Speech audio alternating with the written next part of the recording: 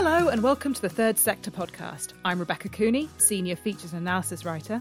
And I'm Emily Burt, Editor of Third Sector, the UK's leading publication for the voluntary and not-for-profit sector. Each week we sit down for a quick-fire conversation about the interesting or unusual goings-on in the charity world. And this week we're discussing whether the pandemic could be causing a leadership exodus in the charity sector. And later in the show we'll be joined by Martin Edwards to find out how charity leaders can support each other. And as ever, we'll be bringing you our good news bulletin to end the show. But first, the Third Sector team was reunited in full for the first time ever yesterday in our office return. I say first time ever in terms of the composition of our current editorial team. The four of us were back on a desk bank. Rebecca, how are you finding it, that gradual return to the office? I'm finding the morning commute's okay. By the evening, I'm done with it. And I'm like, oh yeah, I remember why. But actually, no, it was, of course, lovely to come and see my colleagues. Yes. To, as I've said, make a cup of tea for someone, have someone make a cup of tea for me.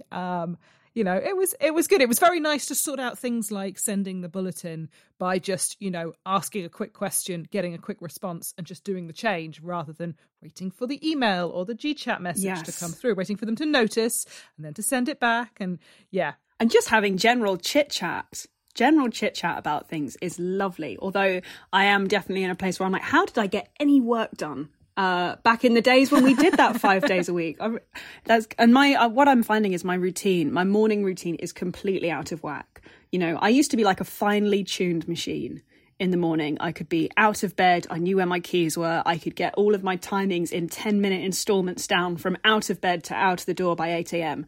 But now, oh my goodness, it's a whole lot slower. And I don't have that kind of almost instinctive understanding of what the trains are going to do and how that's going on. So a lot of relearning to be done, I think. Yeah, I think I have the advantage there in that I was never a finely tuned machine first thing in the morning. I never will be. So, at least that's not been a problem. But yeah, trains and stuff. Yes, knowing, okay, if this train is delayed, I can hop on this train and do this. Yeah, no, that's gone. That bit of knowledge. And I don't actually have to cross London to get to our offices, but I have found since I've been venturing out that my mental tube map of London or my mental transport map of London has kind of corroded a little. There are just bits missing, just file not supplied. I don't know where the info is. I don't know how to get there. I've forgotten. I'll have to look it up. And of course, whether organisations are returning to the office or like some charities making that choice to work from home permanently, we are seeing lots of big changes in the ways that we work and the world of work at the moment. And that goes right up to the very top of organisations. So Rebecca, you've been keeping an eye on a really interesting anecdotal trend that we're seeing in the sector at the moment. Give me a little bit of background on what you're looking at right now. Okay, so just over the past year or so, looking at our news stories about leaders stepping down, I have to say our news editor, Andy Ricketts, kind of began to feel like we were just seeing more high-profile leaders stepping down without another equivalent or bigger job to go on to. It just seemed that there were more people making sideways moves, people planning to take time out, people leaving the sector or planning to have portfolio careers, doing freelance. And like I say, it just seemed like there was more of that happening than in previous years. And of course, we know that the pandemic has put incredible pressure on everyone working in charities. So I just started to wonder, is the pandemic causing leaders to quit?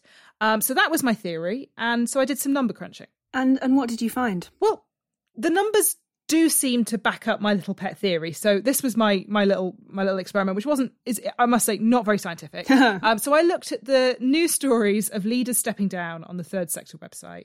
And I just went through all of them for the past few years and compared those from between March 2019 and March 2020 with those in the following year. So March 2020 to 21. So the first year of the pandemic with the year before the pandemic. I excluded stories where there had been some sense of a scandal involved in the person's decision to leave, with the sense there might be another reason they've gone, and those who had retired on the basis that people usually plan their retirement a few years in advance, right? Although obviously some people might have decided to shift that forward because of COVID. But yeah, I thought that was a safer bet. So from March 2019 to March 2020, 62% of news stories about chief executives stepping down featured leaders who didn't have another job lined up. They were leaving the sector, moving to a smaller charity. And so actually that was higher than I thought it was going to be. But then in the year to March 2021, the figure was 81%. And then between March and June this year, which was when I was sort of putting the figures together, it was 100%, although I should say that was only 2 news stories, so not very conclusive. Not the biggest scientific sample we could and the whole thing, pull let's from. be honest, the whole thing was not a scientific Yes. measure. You know, for a start, it's a very small pool, and it depends on the person and the charity. We might not run a story if something bigger happens that day, right? Or we might decide to run a story because nothing else has happened that day. But all of those massive caveats aside, it does suggest there might be a little bit of a trend. And I think a key thing is that you are not alone in this. There have been other more rigorous, sorry, not to again imply that your work is not rigorous. There have been other slightly more exhaustive studies that back up your theory. So as one example, a survey of 450 charity leaders in January, which was conducted by the insurance firm Ecclesiastical, found that 44% of leaders had considered quitting during the pandemic as a result of those increased pressures. Exactly. So, as you say, this data was not, the whole article in itself. So I went on, looking at that study, looking at what I'd done. So I went on to speak to Vicky Browning, who's the chief executive of the charity leaders body Akivo, Shax Ghosh, who's the chief executive of Claw Social Leadership, which offers kind of training and mentorship, and Joanne Moriarty, who is a partner at the charity recruitment consultancy Green Park. And so I asked them, what do you think of this? And they all said, we also don't necessarily have numbers to back it up, but anecdotally at least, we've observed the same pattern. We think the same thing is going on. It's so interesting. And why do they think this is happening? Well, I mean, they are also pretty convinced it's as a result of COVID. It's that combination of very long hours, blurred boundaries between home and work, fewer opportunities to take a break. And, of course, none of that is unique to chief executives or to the charity sector. So one thing Vicky Browning pointed out was that being in this kind of constant crisis mode, which, the sector has been in for almost 18 months now, and that leaders have been in for that period of time, it leaves a lot less time to reflect, to think strategically, or just get that headspace that chief executives really need to be able to think about how they're going to steer the organisation. And so it just all adds up and it's all piling on to leaders. And of course, if you've got a situation where perhaps there were already problems in the organisation, sort of, stuff clunking along in the background that probably needs to be sorted out, those are going to get magnified by the pandemic. And, there's also the point that a lot of people, the pandemic has made a lot of people reassess their priorities and take stock of, whether they're actually enjoying what they're doing, whether they've got the right work-life balance, what actually matters to them and so on. So I also spoke to Jane Ide for this piece, and she made a bit of a sideways move during the pandemic from being chief executive of NAVCA, which is the umbrella body for infrastructure organisations, and was really right in the forefront of the sector response to the pandemic. She moved, like I said, a slightly sideways move to leading the cultural sector support charity Creative and Cultural Skills. And she said she'd already decided to move on pre-pandemic because that's how she views her career. She doesn't want to stay in one place for too long. But she also said, looking back, she's not sure that she could have maintained the pace of work that was being demanded of her at NAVCA. Absolutely. And I think, obviously neither you or I can really speak from that perspective of being a chief executive, but I really couldn't agree more with that observation you made about taking stock and deciding what matters and deciding that you need a change, because anecdotally, I have seen so many friends and colleagues over the last year making big life decisions as a result of the stress of the COVID crisis. And that spans everything from a change of career, going from permanent to part-time or freelance in terms of their work, or making, different life decisions like changing where you live, relocating to a different part of the country, going from city life to somewhere, really, really rural. And I think moments like this, they come around once in a while, but when they do, people do really get quite a stark look at what matters to them. And that, that plays out in the choices they then make. Exactly. And I think the ways in which we've all had to pause in different parts of our lives. And then, if you've had some kind of event that has meant you've had to take time away from work, like a bereavement or just, caring responsibilities or something like that, that can all have an impact. And Jane Ide was saying that as a chief executive, you're always going to feel like you've not done enough. That's kind of just part of the job. And then when you add the pandemic and those very particular pressures with that, she described it really interestingly as boiling frog syndrome. There's this thing about you don't realise what's happening because the pressure is turned up gradually.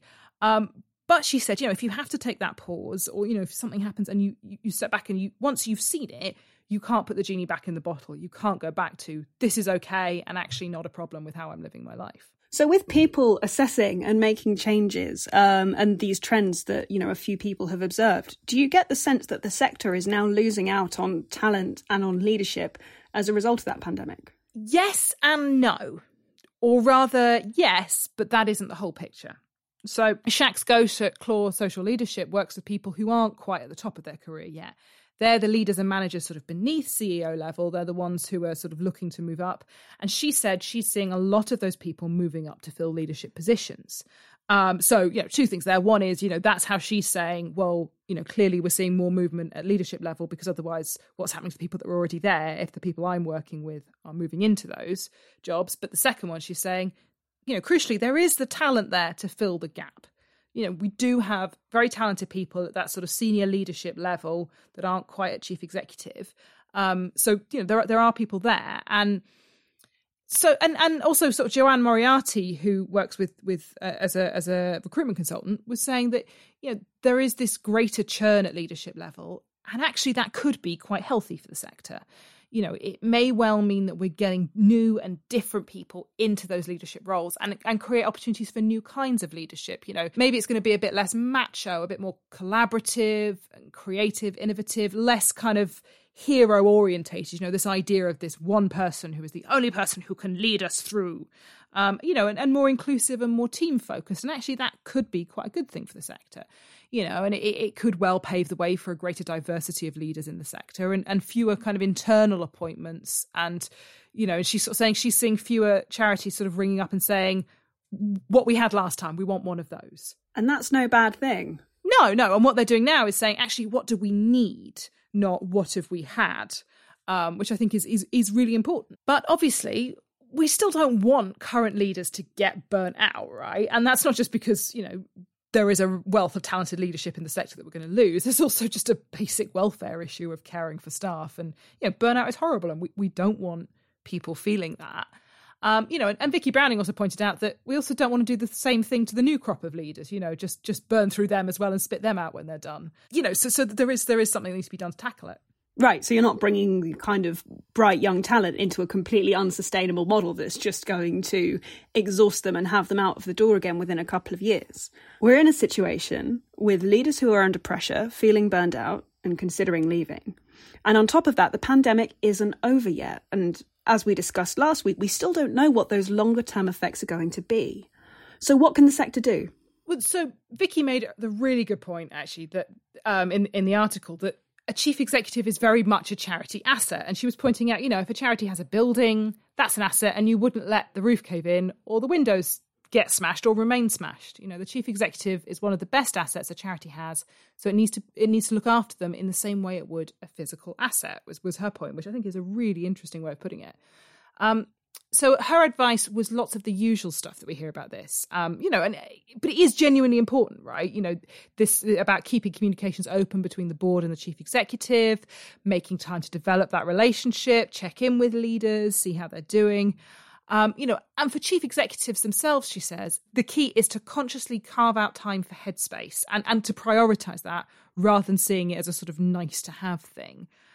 Which I do think is something that chief executives have found particularly difficult during the pandemic. Joanne Moriarty was saying many of them are so in awe of what people are doing for them on the front line that they don't want to sort of then complain about their own problems or take time out for themselves because they always feel like they're sort of beholden to these people who are performing amazing work on the front line. But obviously there is that aphorism that many people will be familiar about, is that, you have to put on your own oxygen mask before helping others on an airplane. And it's the same thing. You can't help other people if you're not in a position to do that. And you have to help yourself to get there. Absolutely. And I think this strain on leaders is an issue that has been rumbling on for a while. It's not new. And back in March, Martin Edwards, who is the chief executive of the children's hospice Julia's House, wrote a really brilliant column for us that explored how chief executives can seek support from each other when they're feeling the strain as well. So I spoke to him earlier about how he thinks chief executives can create their own peer support groups.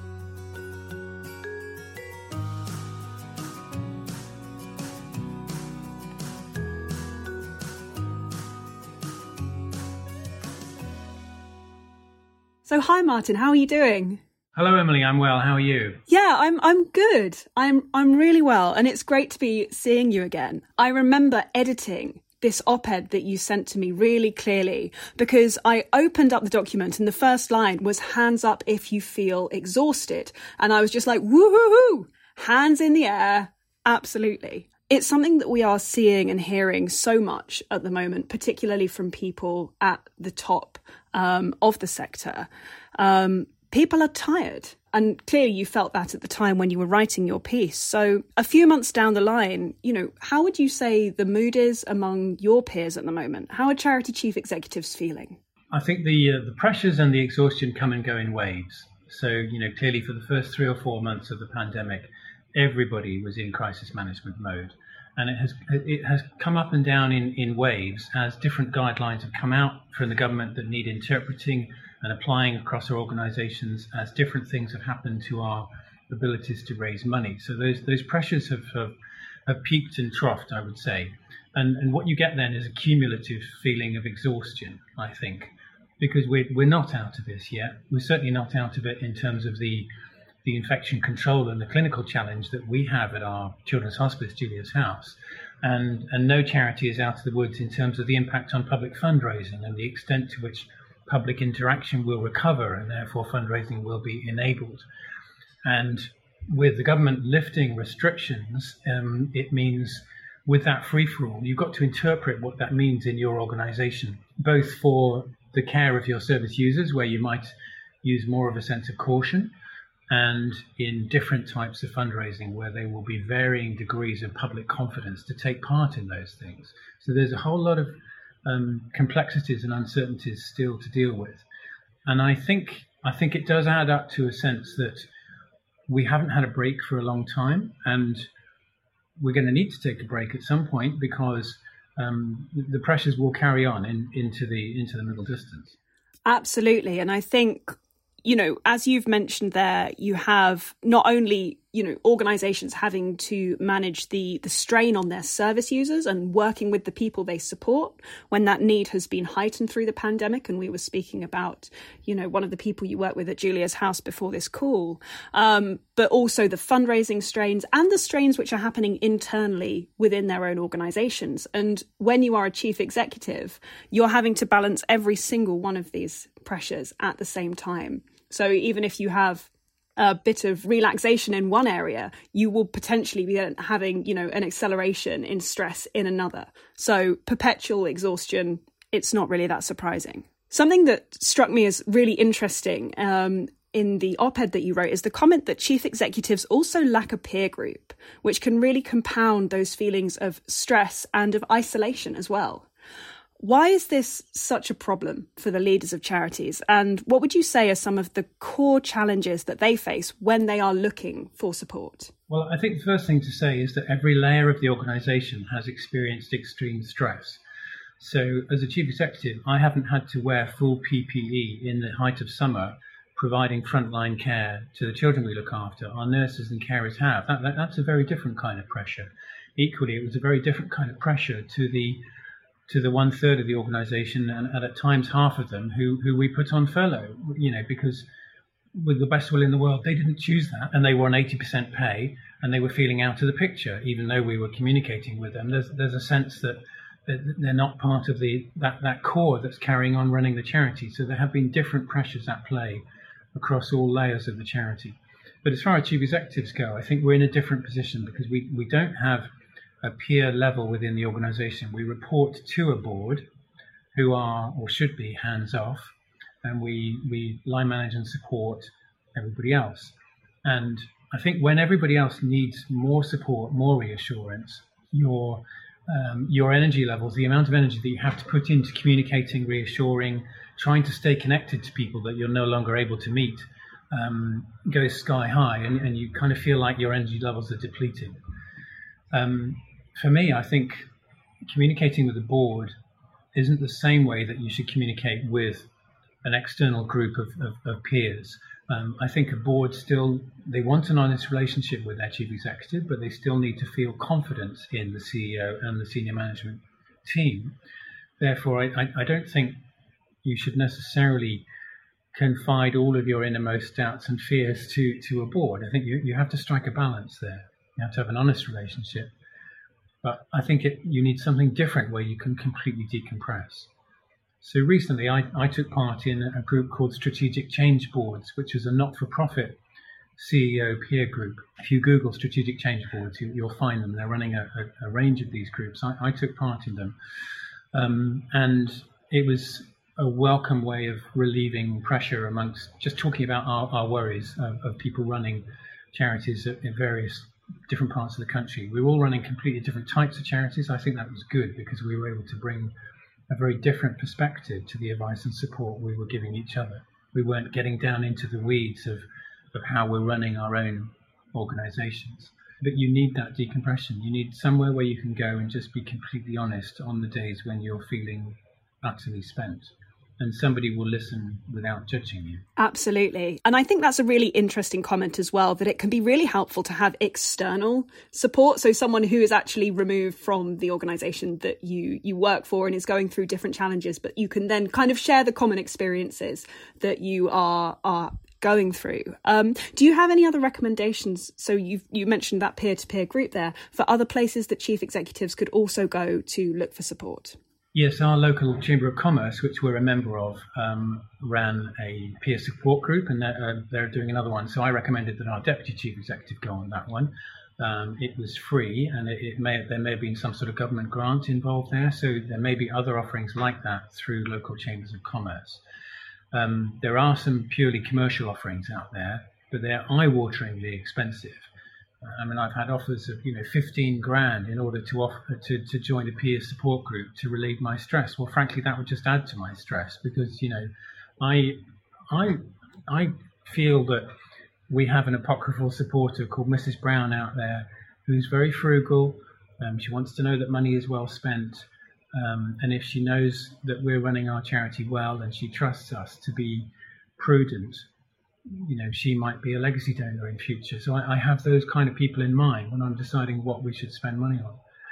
So, but if there isn't a local offering that comes to you, then find one. Go and make contact with people you do know who are chief executives in corresponding organisations. And I would suggest, at the moment, try and have a face-to-face meeting if you can do that safely. Have it outdoors because we're all zoomed out. We've all done so much Zoom over the last few months, but if you have to do it on Zoom, then that's fine. But just have that area where you can just be completely honest. It'll feel like a time commitment, but it will pay itself back many times over, I think, because you just need somewhere where you can be completely honest about your vulnerabilities, your weaknesses, without it coming back to you and affecting the confidence that people have in you. You spoke very eloquently about the value that peer-to-peer support brought for you, while also recognising that, the well of support can run dry if you're doing too much there. So whether it's in a formal or an informal capacity, what would you say are the things that chief executives can do to support each other without adding to that strain on themselves? It's a bit like a friend you haven't been in touch with for quite some time and you're wondering whether they're going through a tough time. Don't hesitate to reach out to them and ask them how they are, because that might be the most important contact they have in their week. Just somebody reaching out and saying, just checking in with you, and why don't we have a chat? And if somebody reaches out to you like that, well, accept it, even if you have to book a time in a few days' time. But, we're applying the same approach to our staff. I'm saying to everybody, if you haven't heard from somebody for too long and it just feels a little bit odd, reach out to them. And we all know other chief executives, so they don't have to be peer groups of people you've never met before. I used to do it all the time pre-pandemic, meet up with people, and sometimes those chats would come out with real nuggets of ideas, but often they were just about bonding and just about realizing you're not the only one feeling those pressures, and you come back kind of renewed and feeling stronger for it. And we've got out of the habit in the pandemic of meeting face to face. So make that contact, reach out to somebody, and you'll both be grateful for it. Some sage advice there. Thank you so much, Martin. It's been absolutely brilliant to talk to you. And hey, maybe let's go for a coffee soon. Yeah, I'm buying. Look forward to it.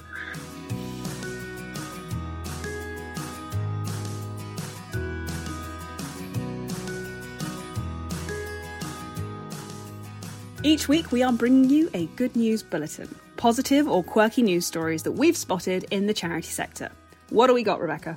Okay, so this week we've got the news that a Salford-based homelessness charity, Loaves and Fishes, is going to be included on the Salford version of the game of Monopoly. Okay. So the charity is going to be included on the community chess square. If you play Monopoly, you go around and you pull out cards on the community chest, and normally it's normally positive, right? You get something out of community chest. It's a little bonus to help you along. And as part of that, Loaves and Fishes is going to be featuring on that little square, which I think is rather lovely. So in June alone this year, the charity had 920 visitors to its centre in Paddington Close in Pendleton in Salford. It provided 773 meals, prevented 105 people from being homeless, and intervened with support work 346 times. The charity has become a lifeline and a major asset to the city, and it began in the basement of a cathedral, St John the Evangelist in Chapel Street, in 2006. And from there, it's gone on to really, really support the community. And now it is featuring as kind of a community landmark within this version of the game. Enshrined in Monopoly. Yeah. And I actually loathe the game Monopoly to my very bones. Really? I really do. But even I think this is a really lovely, cool gesture. I think that's really, really great. I think Monopoly is a very useful tool for figuring out what your family actually thinks of you, in my opinion. I think it's a psychological test that you go through at Christmas or on a family holiday. And I don't mind playing it because I'm one of the most low stakes, non-competitive people out there. So I tend to play with a slightly debonair, sure, take all my money. I don't know, can I run down to bankruptcy first? Kind of attitude, which is that's my coping strategy for it. But people tend to have feelings about Monopoly, I guess. And they last forever. They do. The game's gone. I played a game of Monopoly 2 Christmases ago that lasted 6 hours. You just think, nobody needs that kind of psychological testing at Christmas, particularly not for 6 hours. I think that is a form of torture. And I think you should take your family to The Hague for that, frankly. That's not okay. No one needs that at Christmas, frankly. But incidentally, my brother always wins Monopoly, and it's not that I'm sore.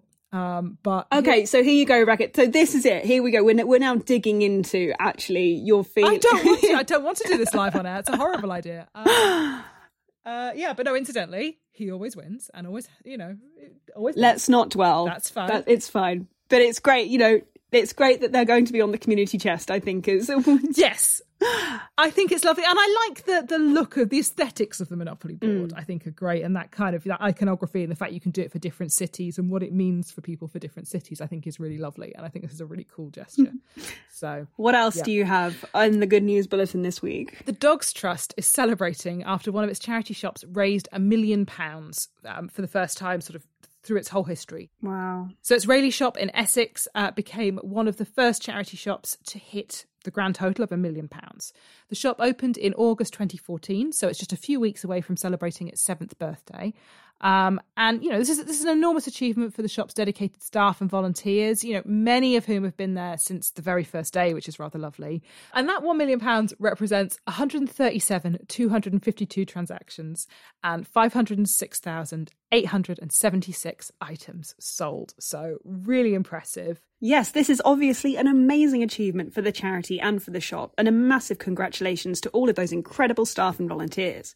But this got us thinking, what is the highest earning charity shop in the UK? Now, if you're listening to us thinking, that's great, but our charity shop has done better, do let us know. Yeah, we want to find out. Let's have a hunt for the best earning charity shop. Most lucrative charity shop. Yes. And then I think we should do a field trip and we should go there.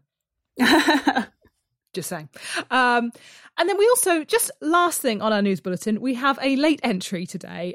So when we logged on to chat to Martin Edwards for the interview, part of the interview, we kind of record the backup on mobile phones. And he explained to us that he actually had his phone propped up on a little Iron Man figurine, like a little Iron Man action figure holding up his phone, which we thought was very cute. And the reason for that, it turns out, is because Robert Downey Jr. a few years ago raised £1 million for Julia's house. For Julia's house, yeah, which is amazing. And so as that, he is a committed Iron Man fan. And yeah, Iron Man was helping out with our interview, which that was just joyful and fun. Little last minute snaps to Robert Downey Jr. Good job. Yeah, absolutely. We'll be back with another episode soon, so make sure you subscribe to this, the Third Sector podcast, on your favourite podcast app to be the first to know about it. Until then, I'm Emily Burt. And I'm Rebecca Cooney, with thank you to our guest, Martin Edwards, and to our producer, Lindsay Riley at Rethink Audio. We'll see you next week.